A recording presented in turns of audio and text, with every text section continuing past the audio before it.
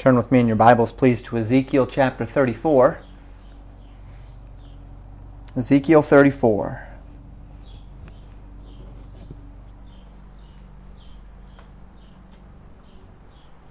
All throughout the book of Ezekiel, God has taken special care to note those men, those spiritual leaders in the nation of Israel who claimed to represent God but did not do so accurately. God refers to them as Israel's shepherds and regarded them as being responsible to Him for the spiritual guidance and well-being of the nation of Israel. The title of the message today is The False Shepherds and the Good Shepherd. You know, in this life, a relationship with God is not as much a destination as it is a journey. Certainly we have a destination, and our salvation revolves around this reality of a change in destination, a change from death unto life. As the Scriptures tell us, we pass in 1 John chapter 3 from death unto life. A change from headed toward heaven to from headed toward hell to headed toward heaven. But for all that there is a destination, really our day-to-day time with the Lord is called in Scripture a walk. One step in front of another, day by day, moment by moment, step by step. Your relationship with God is initiated by entering into the new covenant, by believing on the name of the Lord Jesus Christ to be saved. But from that moment on, you have a relationship with God whereby He accepts you as righteous on account of the atonement of Jesus Christ, and you must now learn and grow and walk with the Lord. You need to learn about God, what He loves and what He hates. You need to learn to hate what He hates and love what He loves. You need to learn about righteousness, what is righteous and what is not. To hate that which is not righteous and to love righteousness. And you need to learn about life. What is expedient, what is not, what matters, what does not. And in order for you to accomplish this task, God has given you several resources in order to walk right with Him. First, Scriptures tell us that He has given you of His Holy Spirit, who lives inside of you, He convicts you of sin, guides you into all truth, chastens you back to Him in your wandering. Second, He has given you the Scriptures, His Word, the completed revelation of God to man, which contains all things pertaining unto life and godliness. It can make you complete. Scriptures say, thoroughly furnished unto all good works. And third, He has given you the pastor-teacher, men who are able to help you understand and apply the truths of the Word of God to your heart and life by teaching you how to submit your will to the Holy Spirit and to help protect you from the dangers of spiritual error and confusion. And so the pastor-teacher is here to guide you through the Scriptures and to facilitate the teaching of the Holy Spirit.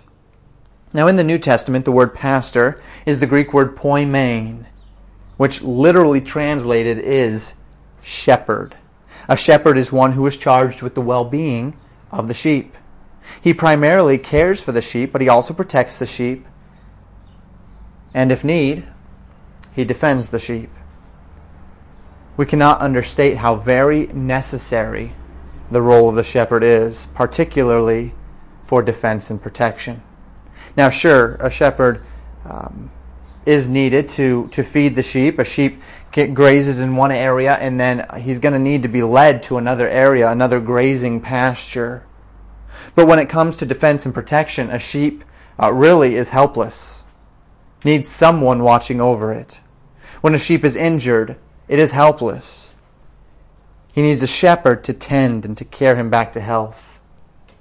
And so God ordains shepherds over the church, and He ordained shepherds over Israel as well. And these would have been the priests of the temple, those of the family of Levi. It was their responsibility, according to the Word of God, to learn the Scriptures, to teach the Scriptures, and then to faithfully live the Scriptures out in their lives as examples in order that the people of Israel would learn of God and learn to follow God by following the example of the shepherds. Now, unfortunately, this was not the case in Israel. And in Ezekiel 34 today, we see what is perhaps the most comprehensive denunciation of the spiritual leaders in Israel. But we will also see through it one of the most comprehensive understandings of the role of a true shepherd and the promise of one who is known as the Good Shepherd. So today we'll see what God has to say to the shepherds in Israel, and by God's grace, we'll grow thereby. Scriptures tell us in Ezekiel chapter 34, verse 1, "And the word of the Lord came unto me, saying, Son of man, prophesy against the shepherds of Israel. Prophesy and say unto them, Thus saith the Lord God unto the shepherds, Woe be to the shepherds of Israel that do feed themselves. Should not the shepherds feed the flock?" We have perhaps mentioned this before, but the concept of a woe was that of denunciation, that of disappointment. It was a curse against one's actions, but it was also an exclamation of sorrow at those actions. This group of men, these shepherds of Israel, had done something terribly wrong, and God was now denouncing them for their actions. Now, all throughout God's message toward the spiritual leaders in Israel, He will be using a word picture of the shepherd and the sheep. We've talked about it in part. I've kind of assumed that you know what I'm talking about, but let me just shore up our understanding of it. He refers to these spiritual leaders as shepherd, and by extension, we understand the sheep of the shepherd to be the people who the leaders are expected to teach and to protect. So when God speaks of the flock, or when God speaks of sheep, He is speaking metaphorically of the people of Israel. And then, of course, when God speaks of the shepherds, He is speaking metaphorically of the spiritual leaders of the land. And the problem is found at the end of verse 2 and into verse 3. Notice it with me. "Woe be to the shepherds of Israel that do feed themselves. Should not the shepherds feed the flocks? Ye eat the fat, and ye clothe you with the wool. Ye kill them that are fed, but ye feed not the flocks." The problem was that these so-called shepherds were using the flock's resources, but were not caring for the flock. They were using, as it were, the flock's wool to clothe themselves, but they weren't caring for the flock. They were killing the flock in order to eat, but they weren't caring for the flock. They were stripping all of the goodness from the flock, but then they weren't putting anything back into the flock. Verse 4 tells us that all the things which they should have been doing, they weren't.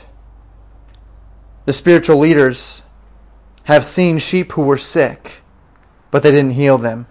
The spiritual leaders have seen those who were injured, but they didn't seek to mend their wounds. The spiritual leaders saw those who were driven away, but they didn't seek to restore them. They saw those who were lost, or they knew that they were lost, but they didn't go find them. And this was their responsibility as a spiritual leader, to grow a healthy flock, to see the needs of the flock, and to help with the needs of the flock.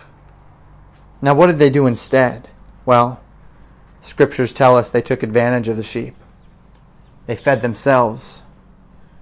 Notice what it says at the end of verse 4. "But with force and cruelty have you ruled them, rather than carefully and lovingly and tenderly pursuing after the flock. They ruled them by force. They were cruel. They took by threat instead of tending to the needs of the flock in love." And the Scriptures tell us what happens when a flock is tended to in such a way. Verse 5 says this, "And they were scattered, because there is no shepherd. And they became meat to all the beasts of the field when they were scattered." Because the shepherds were derelict in their spiritual duties, the sheep were scattered and devoured by the beasts of the field. Because the shepherds refused to tend and protect the flock was dispersed and eventually destroyed. And notice verse 6. "My sheep wandered through all the mountains and upon every high hill. Yea, my flock was scattered upon all the face of the earth, and none did search or seek after them. And this is what happens when you have false shepherds. The sheep scatter. So God has a message to these false shepherds, found in verses 7 through 10. Therefore, ye shepherds, hear the word of the Lord. As I live, saith the Lord God, surely because my flock became a prey, and my flock became meat to every beast of the field, because there were no shepherd, neither did my shepherds search for my flock, but the shepherds fed themselves and fed not my flock. Therefore, O ye shepherds, hear the word of the Lord. Thus saith the Lord God, behold, I am against the shepherds, and I will require my flock at their hand, and cause them to cease from feeding the flock. Neither shall the shepherds feed themselves any more, for I will deliver my flock from their mouth, that they may not be meat for them. God judicially declares that, as He lives, He is against these shepherds. We all know that anyone who is living and breathing will make enemies. In fact, I read the preface to the King James Version of our Bibles, and the translators of that version say this: not only as oft as we speak, as one saith, but also as oft as we do anything of note or consequence, we subject ourselves to everyone's censure. Quite literally, in the world, a man cannot open his mouth without creating enemies. If you take a stand on something, you're called closed-minded. If you don't take a stand on anything, then you're said to have no principles. If you assert anything to be true in this life, you're going to have people telling you you're wrong. If you assert anything that's false in this life, you're going to have people telling you it's true. You cannot get away from censure. You cannot get away from disagreement. It's literally a part of who it is to be human. But none of us wants to be in the place where the person who is against us in our thoughts or in our actions is God. We don't want God against us. And this is the exact circumstance that the shepherds of Israel had found themselves in. They had abused the flock that God gave them responsibility over, and now they must answer to God for their sin. So God tells them in verse 10 that He will not allow them to feed the flock of God anymore. He also tells them that He will not allow them to feed off of His flock any longer. They have been stripped of their responsibility, but they've also been stripped of their privilege. Instead, God will tell them in verses 11 through 31 that He is going to take direct control over the flock of Israel, that He Himself will become a shepherd of the sheep. In verses 11 through 16, God tells them there's coming a day when He will take this direct responsibility upon Himself. Let's look at it together. Verse 11. For thus saith the Lord God, behold, I, even I, will both search my sheep and seek them out. As a shepherd seeketh out his flock in the day that he is among his sheep that are scattered, so will I seek out my sheep, and will deliver them out of all places where they have been scattered in the cloudy and dark day. And I will bring them out from the people, and gather them from the countries, and will bring them to their own land, and feed them upon the mountains of Israel by the rivers, and in all the inhabited places of the country. I will feed them in a good pasture, and upon the high mountains of Israel shall their fold be. There shall they lie in a good fold, and in a fat pasture shall they feed upon the mountains of Israel. I will feed my flock, and I will cause them to lie down, saith the Lord God. I will seek that which was lost, and bring again that which was driven away. And I will bind up that which was broken, and will strengthen that which was sick. But I will destroy the fat of the strong. I will feed them with judgment.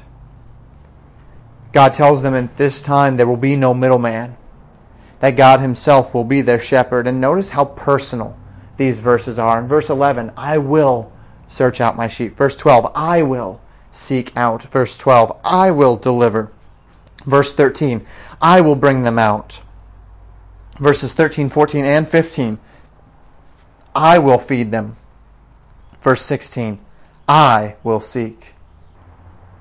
God is a loving God who is dedicated to caring for His people.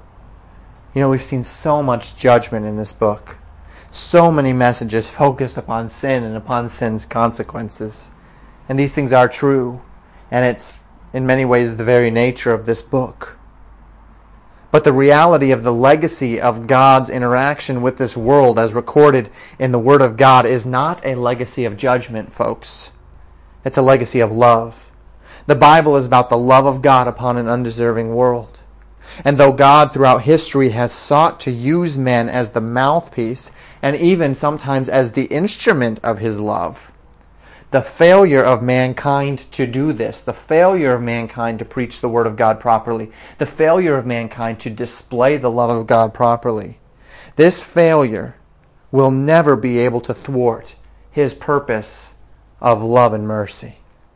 And so throughout Israel's history, though His shepherds have failed, God will not fail to gather and to care for the lost sheep of Israel.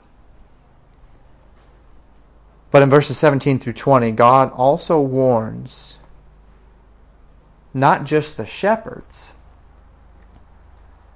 but the flock.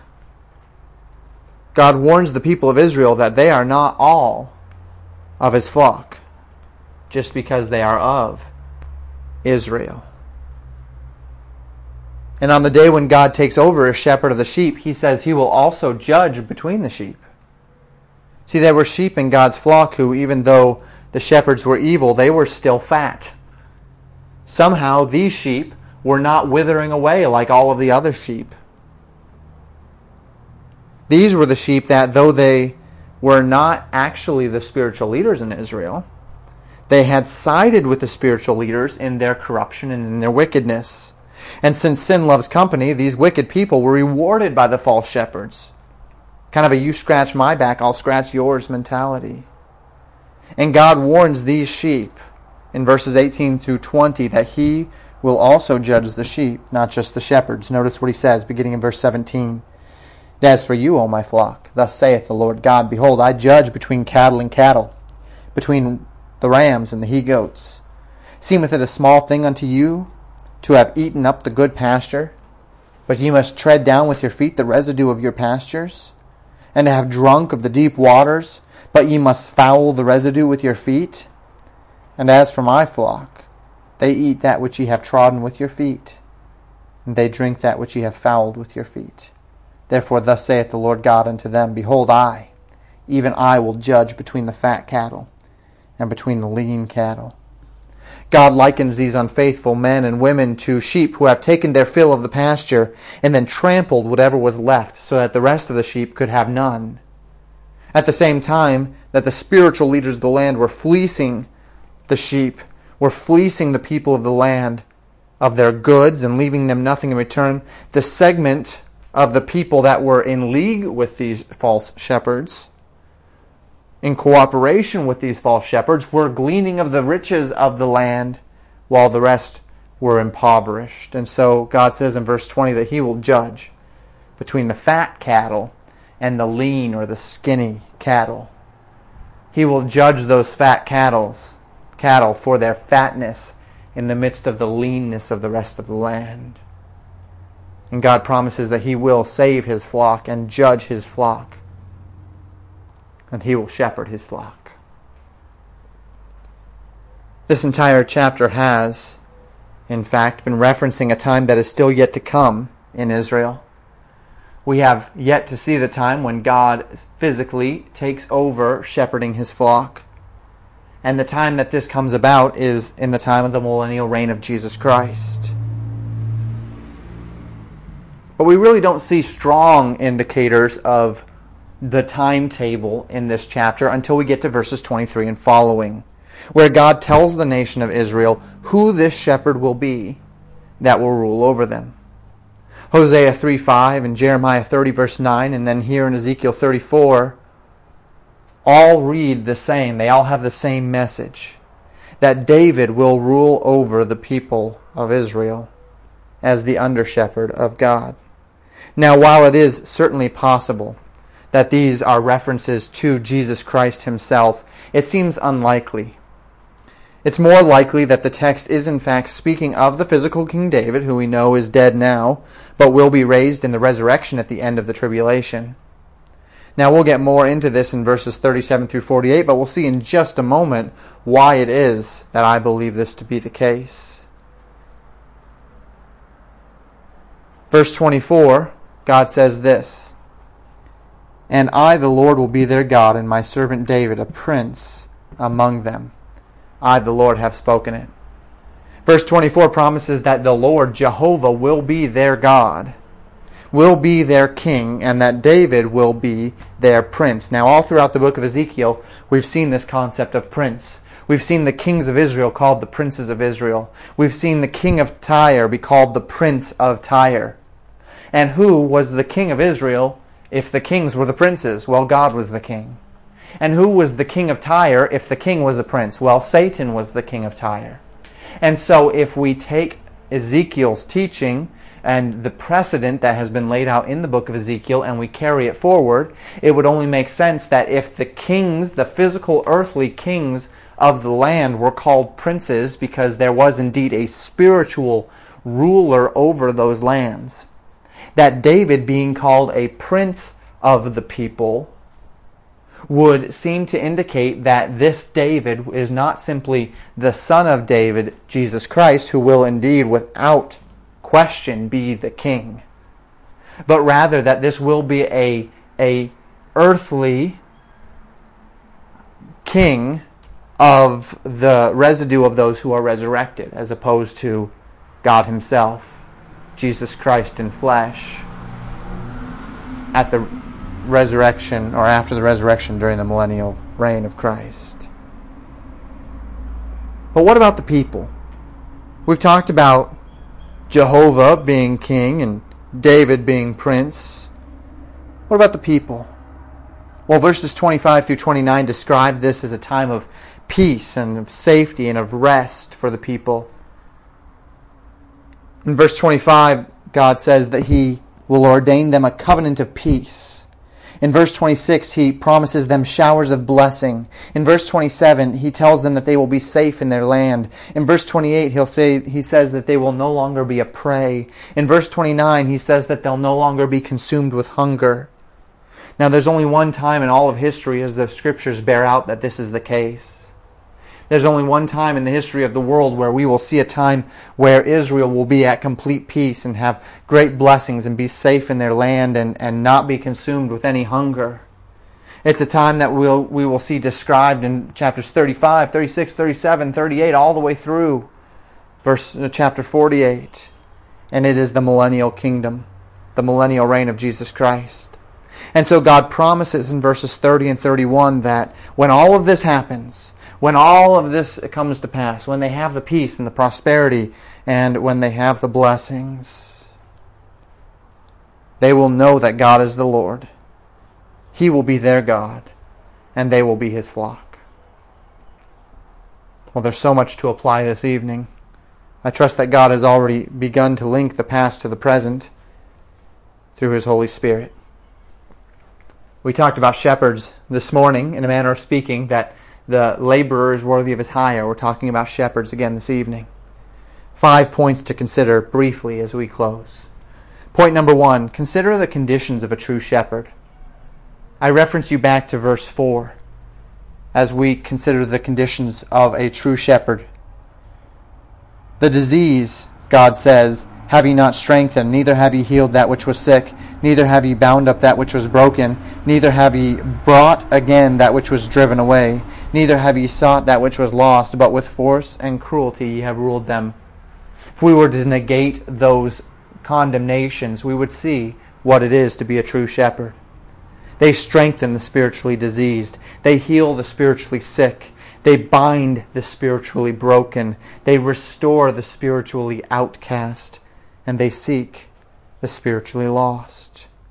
As we consider the spiritual leaders of our day, we must understand that this is the responsibility of the pastors and the deacons and the spiritual leaders in the church. It's the responsibility of the ministers of God to strengthen the flock of God. But let's be more clear and specific here. It is the responsibility of God's ministers to strengthen the flock of God according to God's Word. See, it's not enough that a minister gives self-help advice to help people pull themselves up by their own bootstraps, to feel good about themselves, to feel like they're going in a good direction, or to make money and to find some sort of carnal happiness in this life. It's not enough that spiritual leaders give books on being the best you that you can be. It's not enough that spiritual leaders seek to win the people to a message or to a man or to a system.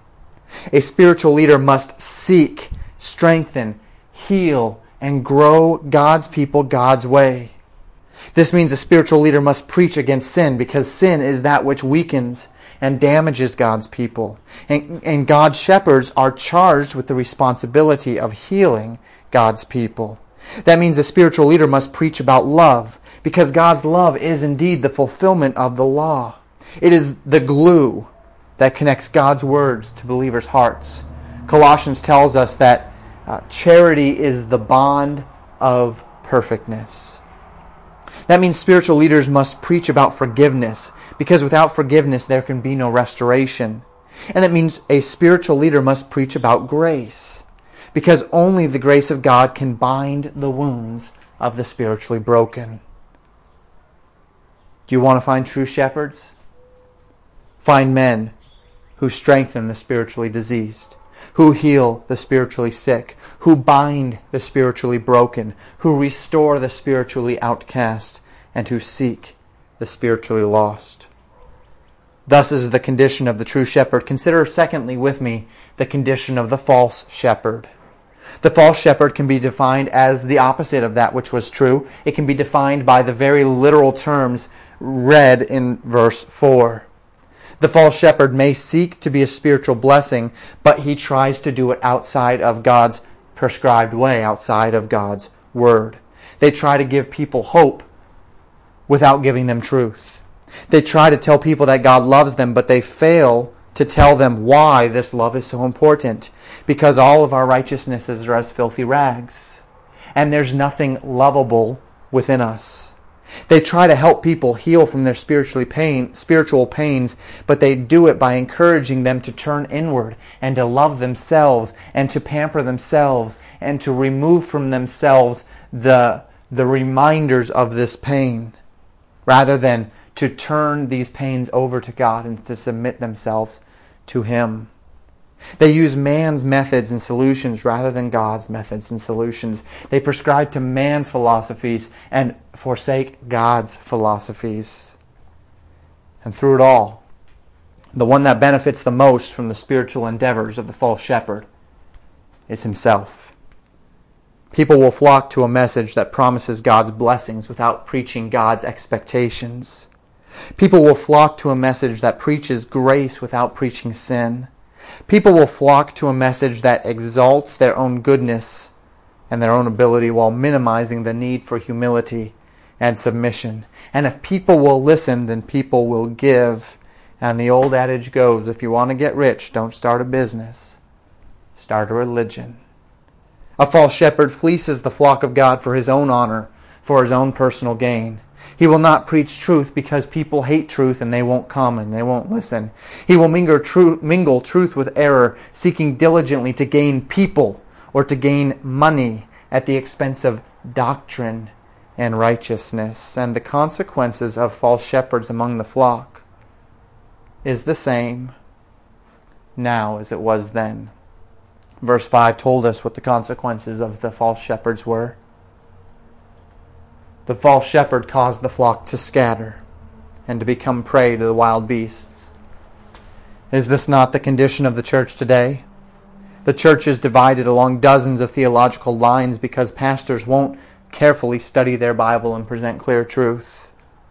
The church has been scattered, and without the protection of the flock and the solid shepherds, they have been devoured by false doctrine, devoured by humanism, devoured by pagan spirituality, devoured by culture.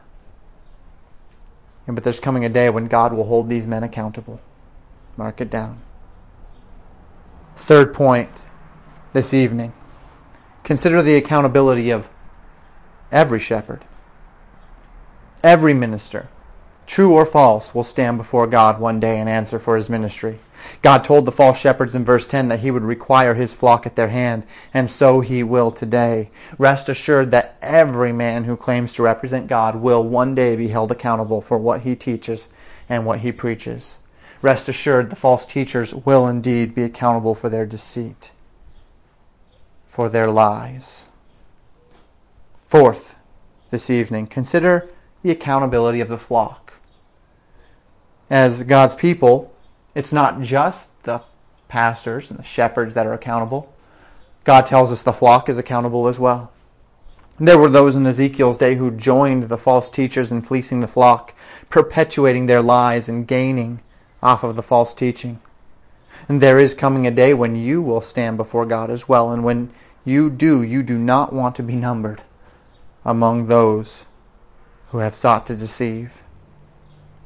Now I remind you of this not so that you would be paranoid or fearful of what you don't know about teachers and don't know about their ministries or ministers, but rather that you would be a good steward of what you do know, that you would not allow false teaching to be recommended through you or to be encouraged by you in any way. So we consider the condition of the true shepherd, consider the condition of the false shepherd, consider the accountability of every shepherd, consider the accountability of the flock, and then finally, consider the good shepherd. It is important to note finally that Ezekiel 34 is an essential passage of Scripture proving that Jesus Christ is both Messiah and God. In this passage, God promised to judge the false shepherds and then to become Israel's shepherd himself, guiding them and protecting them.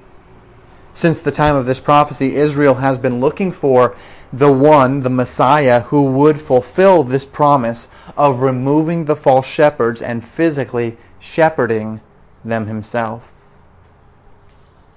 One day, about 2,000 years ago, there came a man named Jesus, and he claimed to be Messiah. He claimed to be the Son of God.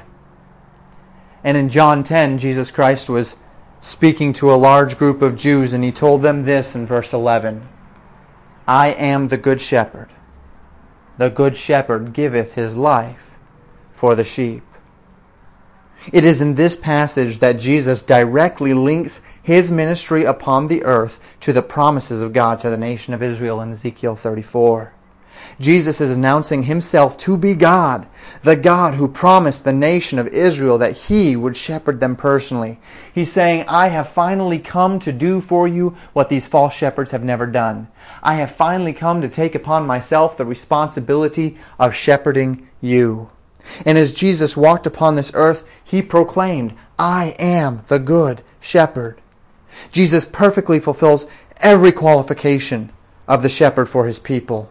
He heals us. He protects us. He binds us. He seeks us. He loves us. He sustains us.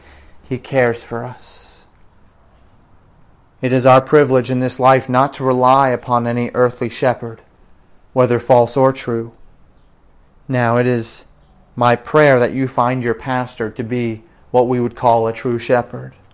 But my role as true shepherd of the flock is only a subservient one. I am only successful as I point you to the true shepherd and exhort you to live according to the word and work of our Lord and Savior Jesus Christ. I am, if you will take my meaning so, the sheepdog. You have the sheep, you have the shepherd. And oftentimes the shepherd delegates some of the responsibilities of corralling the sheep and protecting the sheep to his sheepdog. If I'm being a good pastor, then I'm being like the sheepdog. I'm not the one that's making the rules. I'm not guiding you the way I want you to go. I'm just following the commands of the shepherd. The good shepherd gave his life for the sheep. The good shepherd bought all of us with his blood. And as we close, let me just remind you of your response to the good shepherd. In John 10, Jesus called himself the Good Shepherd. He taught in regard to the Good Shepherd and the sheep. And in verse 27, he said this, My sheep hear my voice, and I know them, and they follow me. The implication, the expectation of Jesus for his sheep is that they would hear him and they would follow him. By God's grace, your pastor will, for years to come, spend his time and his effort giving you the words of Jesus Christ, the Word of God. But it's not my responsibility to follow those words for you. I can't. I can follow them as an example. It's your responsibility to follow them. You are the sheep. You are the flock of God. Jesus Christ is your shepherd. It's His words that you follow. And God says, my sheep hear my voice, and they follow me. Are you following your shepherd today? Are you walking in the steps of the Good Shepherd in your life? Are you day by day, moment by moment, following in the footsteps of the one who gave His life for you? He is the Good Shepherd. He has given His life for the sheep. Sheep, are you following Him? Let's pray.